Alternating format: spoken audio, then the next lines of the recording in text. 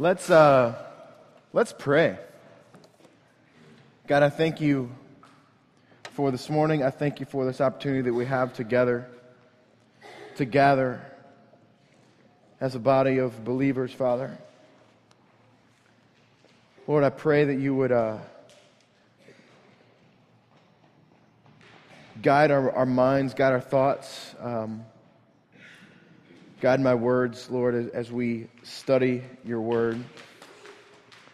Father, you are great and mighty and worthy of our attention, Father. I pray that you would free us from distractions, Lord, this morning and hear from you. God, I love the words to the song you just allowed us to sing. Always, Father. God, center our minds around your Son, Jesus, this morning. It's in his name that I pray. Amen. So we're in our series, continuing this morning, called Pillars. And the idea, if you're new with us this morning, the idea is that we're studying 8 different pillars or foundational concepts to the Christian faith. And the ones we've done so far, grace, hope, peace, mercy, love, are pretty obvious. If you're doing a study on the foundations of the faith, those are pretty obvious. And the thought is that without grace, without faith, without peace, without love, without hope, without mercy, without all those things, it kind of crumbles, right? They're central to what we're doing here. But more than that, they're central to how we understand how we relate to God. And the one we're going to talk about this morning is a little bit different. If before the series started, we would have asked you guys to write down 8 pillars of the faith, most likely this one would not have come up. However, I think it is one of the most important ones for us to hold and to fully know and to... One of the things I said at the beginning was what we want to do with these pillars is push these concepts to the front of our brain so that when craziness of the world presses in, we have these readily available. I use this analogy is a lot of times you'll look for a file on your computer and you do the little search, you pull up the start menu and you click in the search menu and your computer searches for this particular file. When you have one that you access a lot, you put it on your desktop so that you can always click on that file and there it is, right? And so that's the point of this series is to put these files on our desktop so they're readily available to us. This one is not always readily available to us and is really, really important. And simply, it's priesthood. Raise your hand if one of the top 8 pillars for you would have been priesthood. You would have written that down. Thank you. He's been to Bible college. Thank you. Well done. But I want to just kind of reiterate this. And this is kind of a silly thing, but I want to get a CD, mini CDs or like thumb drives of this message and hand it to people from time to time. Whenever I go to a barbecue, a family reunion, a gathering where there's like a corporate prayer, who do you think they say should pray that prayer? Hey, get the pastor to do it. But the point of priesthood means that I am no more qualified to make a prayer to God than anyone for all time who has confessed Christ as their Savior. So next time if you and I are at a barbecue and they ask me to pray, understand this is what's in my mind. And sometime, this is what I really want to do. When they ask me to pray, say, okay, and then, preach this sermon. You ask me to pray, okay, sit down, get ready, 30 minutes, let's do it. Because there is, every one of us, if we've confessed Christ, has the same access to the Father. And that's sort of the heart of what we'll get to. We'll get a little deeper than that. And as we've walked through this study of pillars, the first thing I want to do is define what it is. And then the second thing is sort of unpack some ramifications of, since this is true, what does that mean for us? So, 1 Peter 2:9 says this, "You are a chosen race, a royal priesthood." He's talking to the Christian, to the believer in Jesus. "You are a chosen race, you are a royal priesthood, a holy nation, a people for his own possession, that you may proclaim the excellencies of him who called you out of darkness into his marvelous light." There's a lot in this verse to unpack, but I just want to center in on this one word, priesthood. You are a royal priesthood. What does that mean? It's a Greek word that means the office or duties of a priest. Hey, wait a second. You just defined the word with the word. The office and duties of a priest is what priesthood means. So, if we are all priesthood, if we are a royal priesthood, we all possess the ability, the authority of the duties of a priest. So what does it mean to be a priest? To be part of the priesthood means that you have complete and total access to God. There's more to it, and we'll get to it in a bit when we're going to study Hebrews 9 and 10. But ultimately, at the end of it all, this is what it means. You have complete and total access to God. John Piper says this about this verse. This means, priesthood, that you have access to God through Jesus Christ. Before, in order to have access to God, you needed a priest making sacrifices to you. Because of Christ, he made the sacrifice once and for all. The song we sang first this morning. He made the sacrifice once and for all so that we all could have access at all times. You do not take your sacrifice to the priest and watch while he takes it to the altar or tent of meeting with God. If this were the Old Testament, if this was the old priesthood, you would all gather here today, bring your sacrifices, you would give them to me, and I would take them to the altar and offer them up to God. Because of what Christ did, you don't need me to approach God anymore. And the ramifications for that are huge. We'll talk about that as we go on. More from Piper here. You all are called by God. Let me read that again. You all are called by God to approach the altar and the throne, and to make your own personal sacrifice and personal life and corporate worship. Flip over to Hebrews chapter 9. If you need a Bible, there's some in the back. The verses are not going to be on the screen. So if you need a Bible, just raise your hand up and somebody will bring you one. And we'd like to offer you a gift of that Bible. Feel free to take it home with you. So starting in Hebrews chapter 9, let's get to work. This is really good, really important stuff for us. Before we do, I would like to pray again. Now, even the first covenant, let's pray. God, I thank you for your word, and I pray now that you would center our minds around what it is you have to say to us this morning. God, I ask you now that you would prepare my heart to teach your word, Father. God, I pray that you would ordain what is going to be said this morning and what is even going to be thought this morning, Father. Center our minds around this important idea, this important concept of what it means that we all hold the priesthood. In Christ's name, amen. So we got a lot of verses to get to this morning, and we're just going to walk through them, and I'll comment on them as we go. Hebrews chapter 9, starting in verse 1. Now even the first covenant, that is the Old Testament, and all the practices that were there, even the first covenant had regulations for worship and an earthly place of holiness. I want you to get this picture. He's going to talk about the tent of meeting where God's presence dwelled.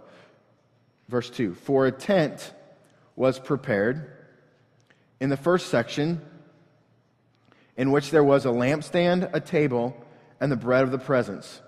It is called the holy place.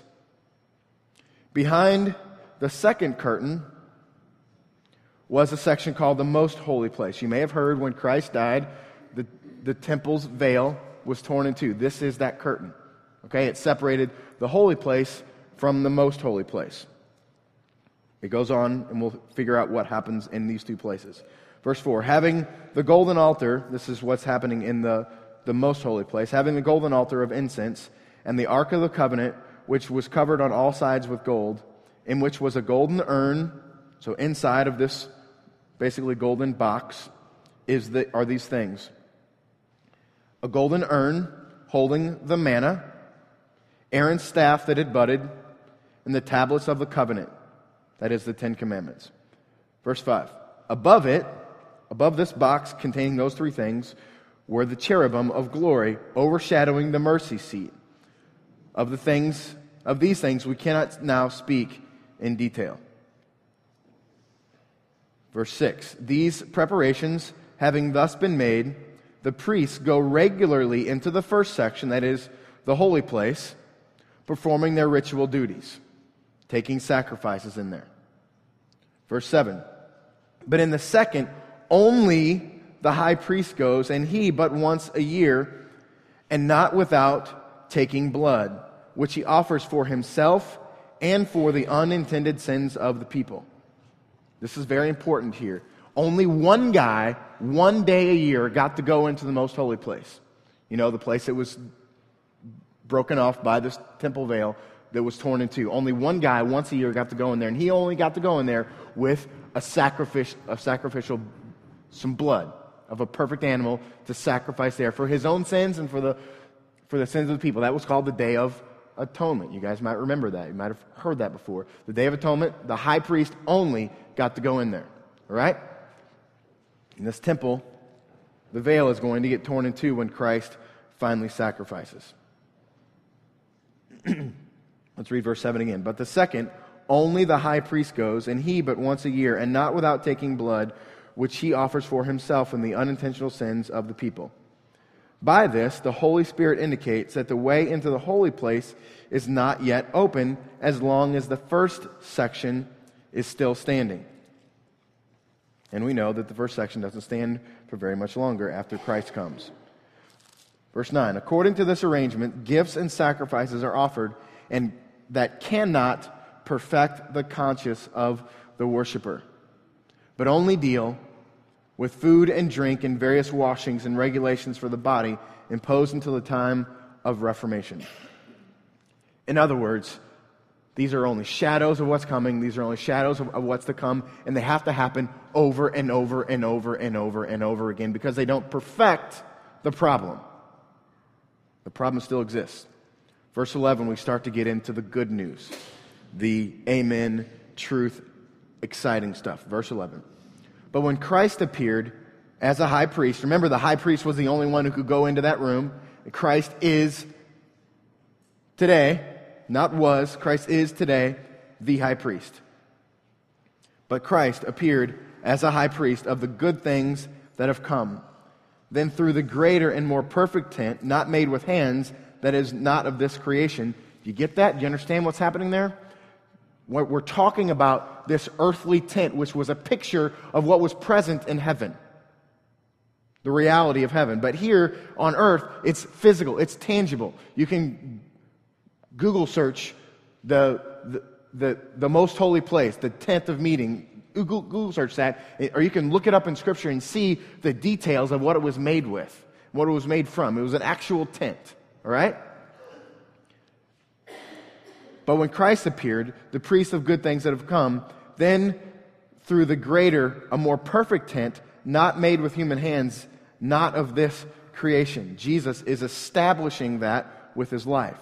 He entered once for all. You'll hear that phrase again. He entered once for all into the holy places, not by means of the blood of goats and calves, but by means of his own blood, thus securing an eternal redemption. Remember, the Day of Atonement happened once a year, and one guy got to go in there. It had to happen once every year because he was going with the blood of others. Jesus went with his own blood to perform the sacrifice once for all time, forever, that it never, ever has to happen again, so that there's no need for any other high priest. There's no need for me to pave the way for you to enter into the presence of God. That's really important. Really, really, really important. There's no need for any human being to pave the way for you to enter into the presence of God. It's offered to you by the finished work of Jesus Christ. It's done. We'll get to the ramifications of that here in just a second. Skip down to chapter 10. Actually, no. We're going to go to verse 24 in chapter 9. More about who Jesus is and what he did. For Christ has entered not into holy places made with hands, which are copies of the true things, but into heaven itself.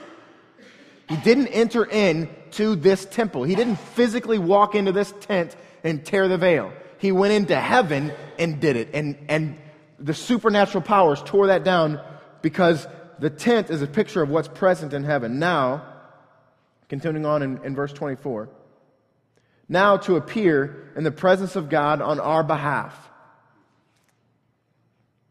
Do you realize Jesus, what happens day in and day out in heaven?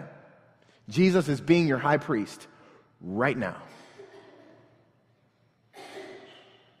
Nor was it to offer himself repeatedly. He didn't have to do it as the fleshly man, no God in him, high priest had to do every year on the Day of Atonement to go in there. He didn't have to do it every year on the Day of Atonement. He did it once for all. He enters into the holy place every year with blood not his own. That's the old high priest. Verse 26. For then he would have had to suffer repeatedly since the foundation of the world. But as it is, he appeared once for all. There's our phrase again, once for all. At the end of the age, to put away sin by the sacrifice of himself. Do you see what we just read there? Jesus put away sin.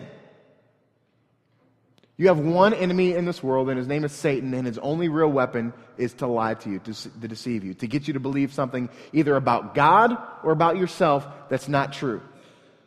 The point of priesthood, the point of this message, is to see this truth and bang it in your heads and put it on the desktop of your life, of your brain, so this file is readily accessible to you.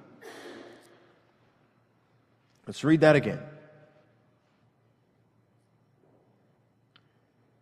Verse 26, for he would have had to suffer repeatedly since the foundation of the world. But as it is, he has appeared once for all at the end of the ages to put away sin by the sacrifice of himself.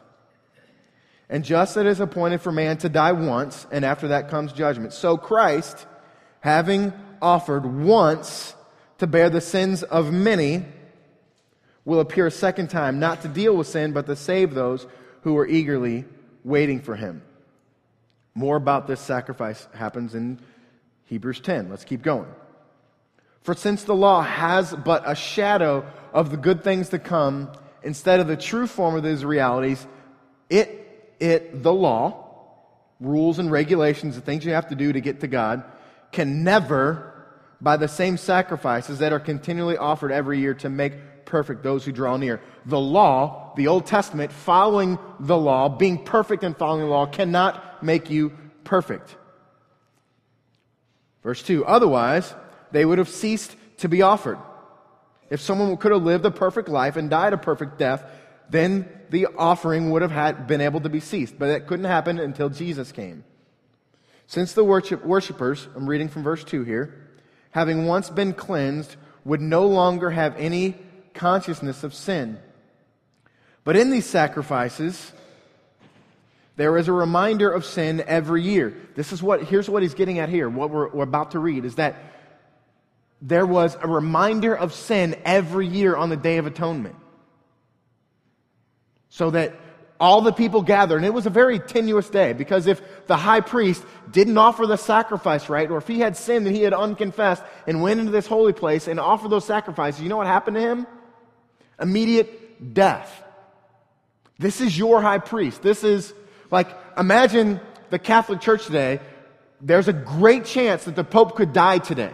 The Catholic Church is going to be on pins and needles forever, the whole day, wondering, did he make it out? Did he make it out? That's what's going on in these people. And it's a reminder every year of the severity of sin that's still present in their life. Because his success in offering the sacrifice of sin to them was dependent upon what this next year was going to bring. So the fact that the Day of Atonement still happened caused them great grief and anxiety on what was going to happen. Which brings beauty to the fact that what Christ did, that's finished. We no longer wrestle with that anxiety. Do you hear me?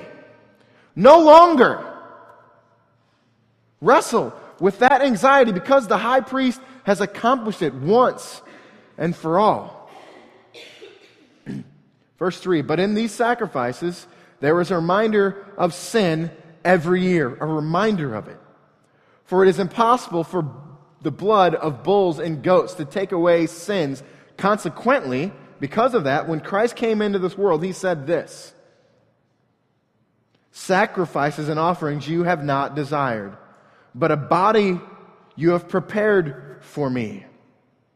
In burnt offerings and sin sacrifices, sin's offerings, you have taken no pleasure. Then I said, behold, I have come to do your will. This is Christ talking. Behold, I have come to do your will as it is written for me in the scroll of the book. Verse 8, when he said the above, when he said that stuff, you neither have desired or taken pleasure in sacrifices and offerings and burnt offerings and sin offerings.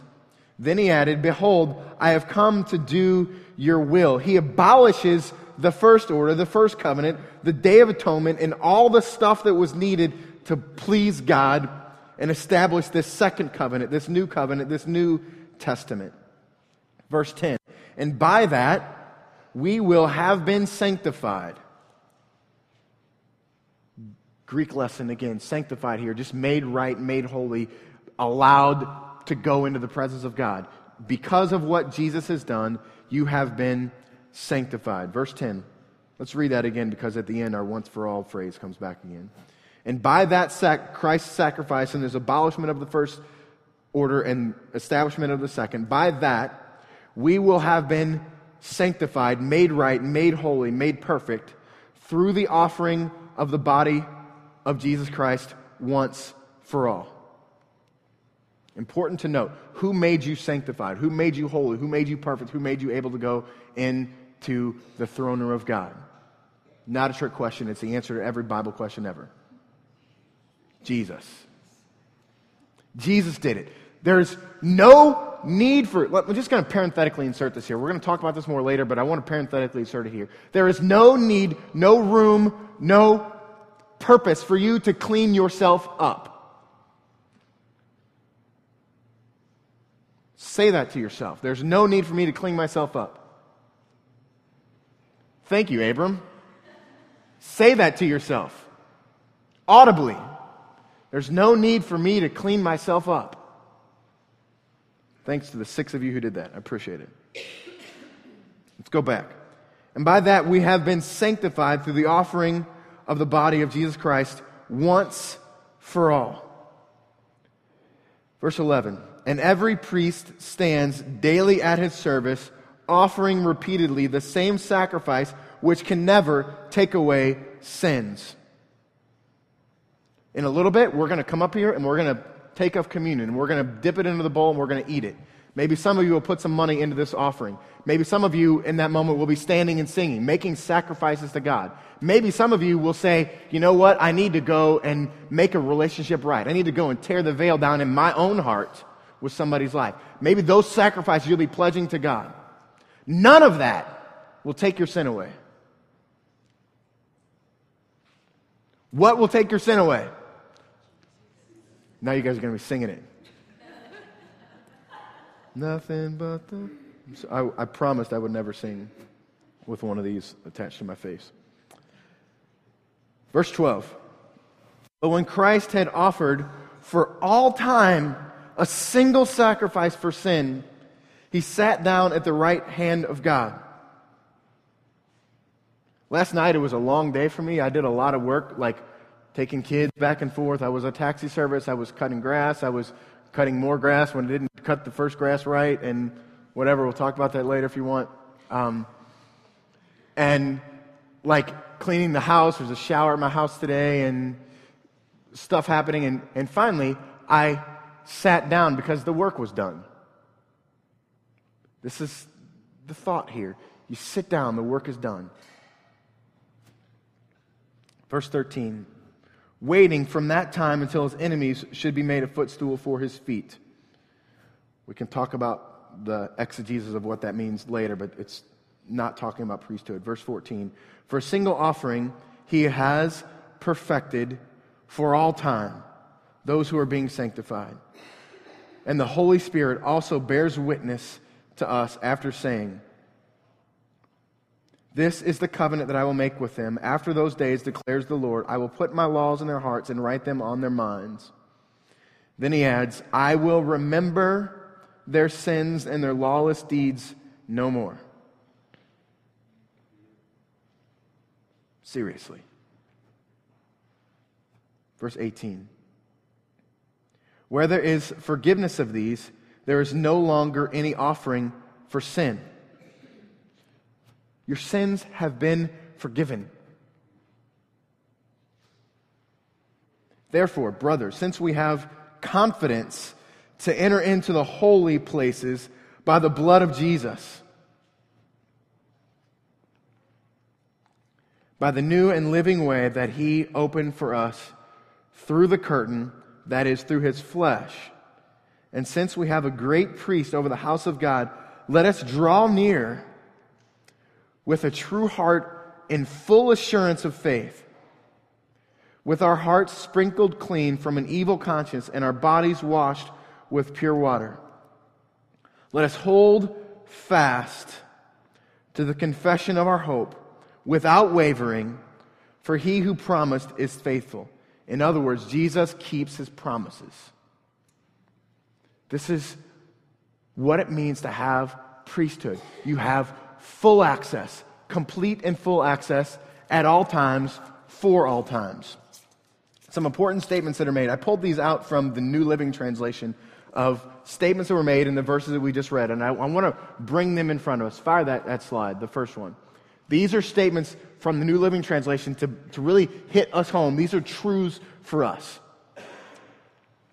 I would write them down if I were you. He took his own blood, and with it he secured our salvation forever. This is truth of what it means, what priesthood means. He took his own blood, and with it he secured our salvation forever. The next one. He came once for all time at the end of age to remove the power of sin forever by his sacrificial death for us.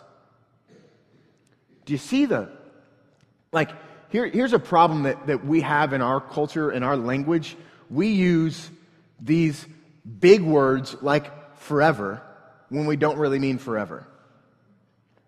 We use these words like totally when we don't really mean totally. We mean, I'd really like to forever, but I probably will fail. We use words, these all-encompassing words, inaccurately. Look at this word, not used inaccurately. He came once for all time, at the end of the age, to completely remove the power of sin. How long? Until you do it again? No, forever. By his sacrificial death for us. This is what it means when I say you possess the pillar of priesthood.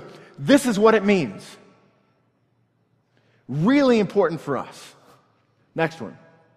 But our high priest offered himself to God as one sacrifice for sins, good for all time.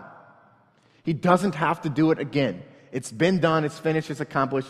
And because of it, the veil is torn. We can now enter the presence of God once for all time, never again needing to worry or be confused or be concerned or have anxiety of any kind or be reminded of our sin. Most of the time, the reminders of your sin, especially from a long time ago, that's coming from the one who is your enemy, whose only weapon is to lie to you, to deceive you, to think that somehow is in play still. Let me parenthetically insert this here for a second, because I think it's a good time. We raise veils all the time.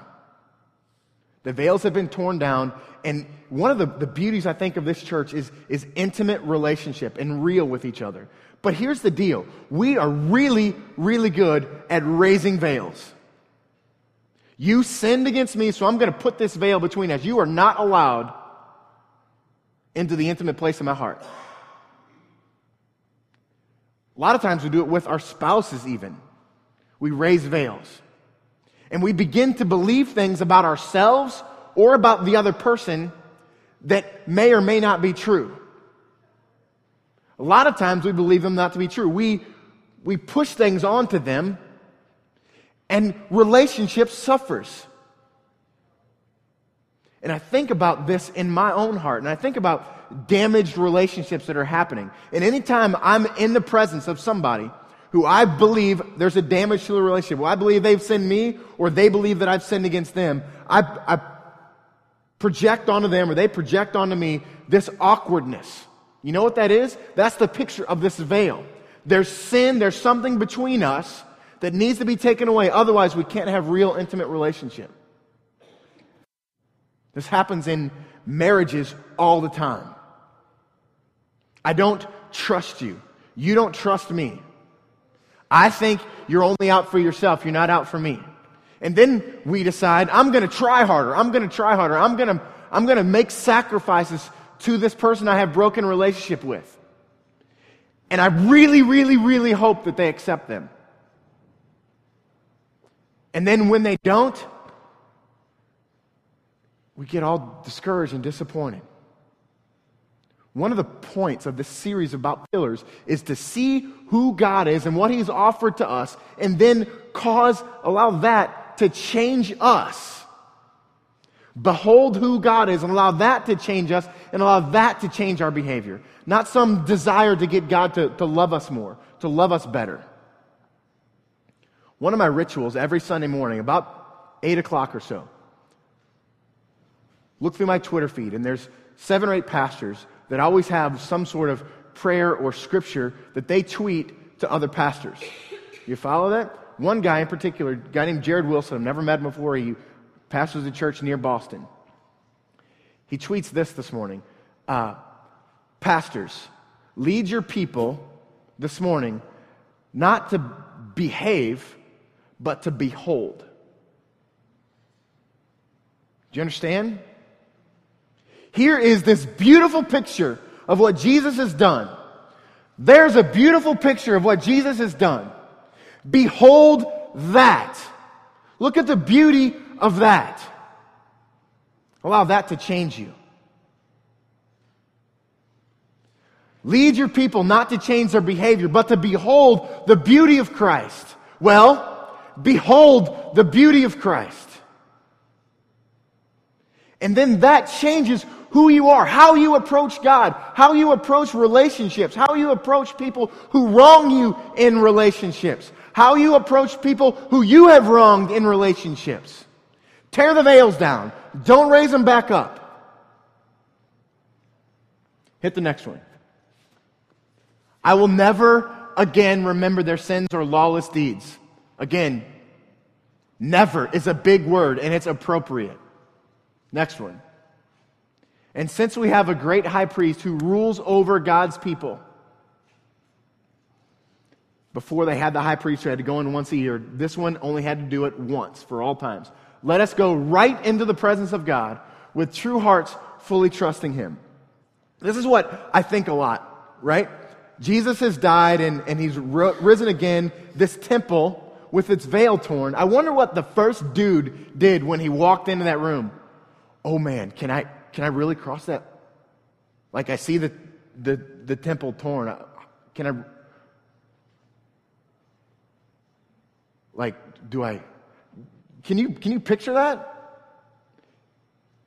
But that's us, man. The veil is torn. You can see right into the throne room of God. You can walk in there. Next one. Without wavering. Without wavering, let us hold tightly to the hope we say we have, for God can be trusted to keep His promise. That's really cool. I love the New Living Translation of this verse. God can be trusted to keep His promise.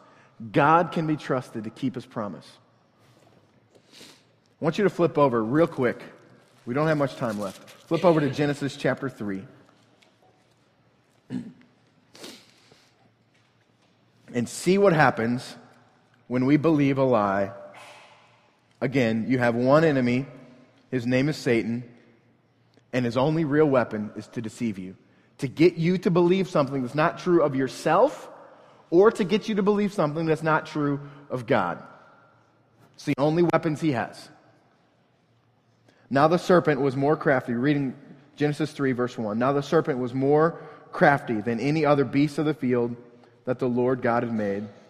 He said to the woman, "Did God actually say to you, 'You shall not eat of the tree of any tree in the garden'?" And the woman said to the serpent, "The truth. We may eat the fruit of the trees in the garden, but God said, 'You shall not eat of the fruit of the tree in the midst of the garden, neither shall you touch it, lest you die.' But the serpent, knowing he was powerless to God, lied to the woman. 'You will not surely die, for God knows.'" So he's telling her something that's not true about herself, and then in verse 5, he's going to tell her something that's not true about God.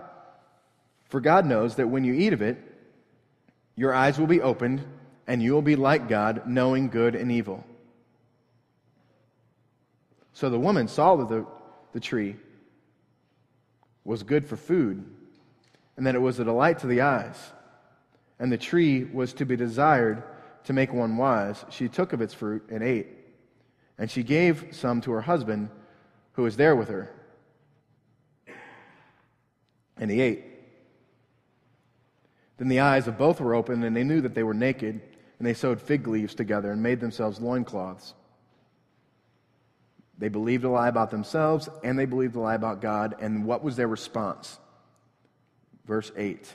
"And they heard the sound of the Lord God walking in the garden in the cool of the day, and the man and his wife hid themselves from the presence of the Lord." What did they do? They hid. Verse 9. "But the Lord God called to the man and said to him, 'Where are you?' And he said, 'I heard the sound of you in the garden, and I was afraid because I was naked and I hid myself.' He said, 'Who told you you were naked? Have you eaten of the tree of which I commanded you not to eat?' The man said, 'The woman who you gave to be with me, she gave me the fruit of the tree, and I ate.' Then the Lord God said to the woman, 'What is it that you have done?'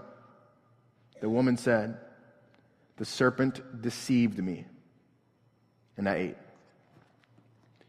Here's the simple truth, the heart of all of this, the point of priesthood. You have an enemy.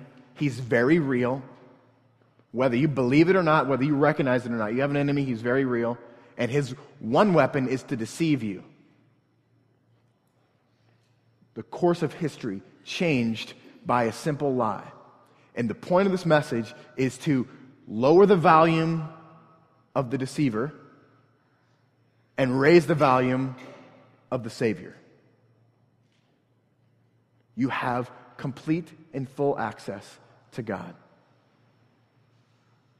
Once, for all time, forever.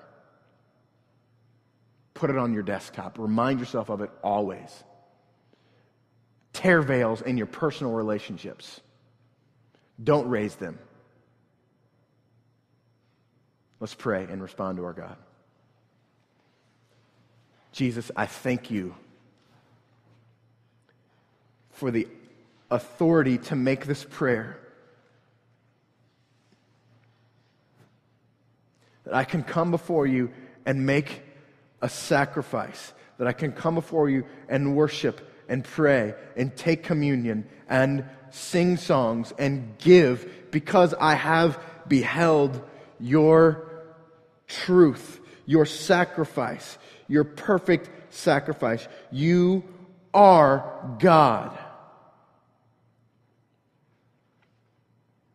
And the sin and the deceit and the laziness and the lust and the wretchedness that's in my heart has been paid for. And with boldness I enter into your throne, unwavering. God, guide us now to boldly come into your presence and sit at your feet and make our sacrifices to you. our prayers, our lives, our money, our voices, our willingness to go to people and tear veils down. We have beheld you, Father. Now give us the opportunity, the ability, the courage to behave. We thank you. In Christ's perfect name, amen.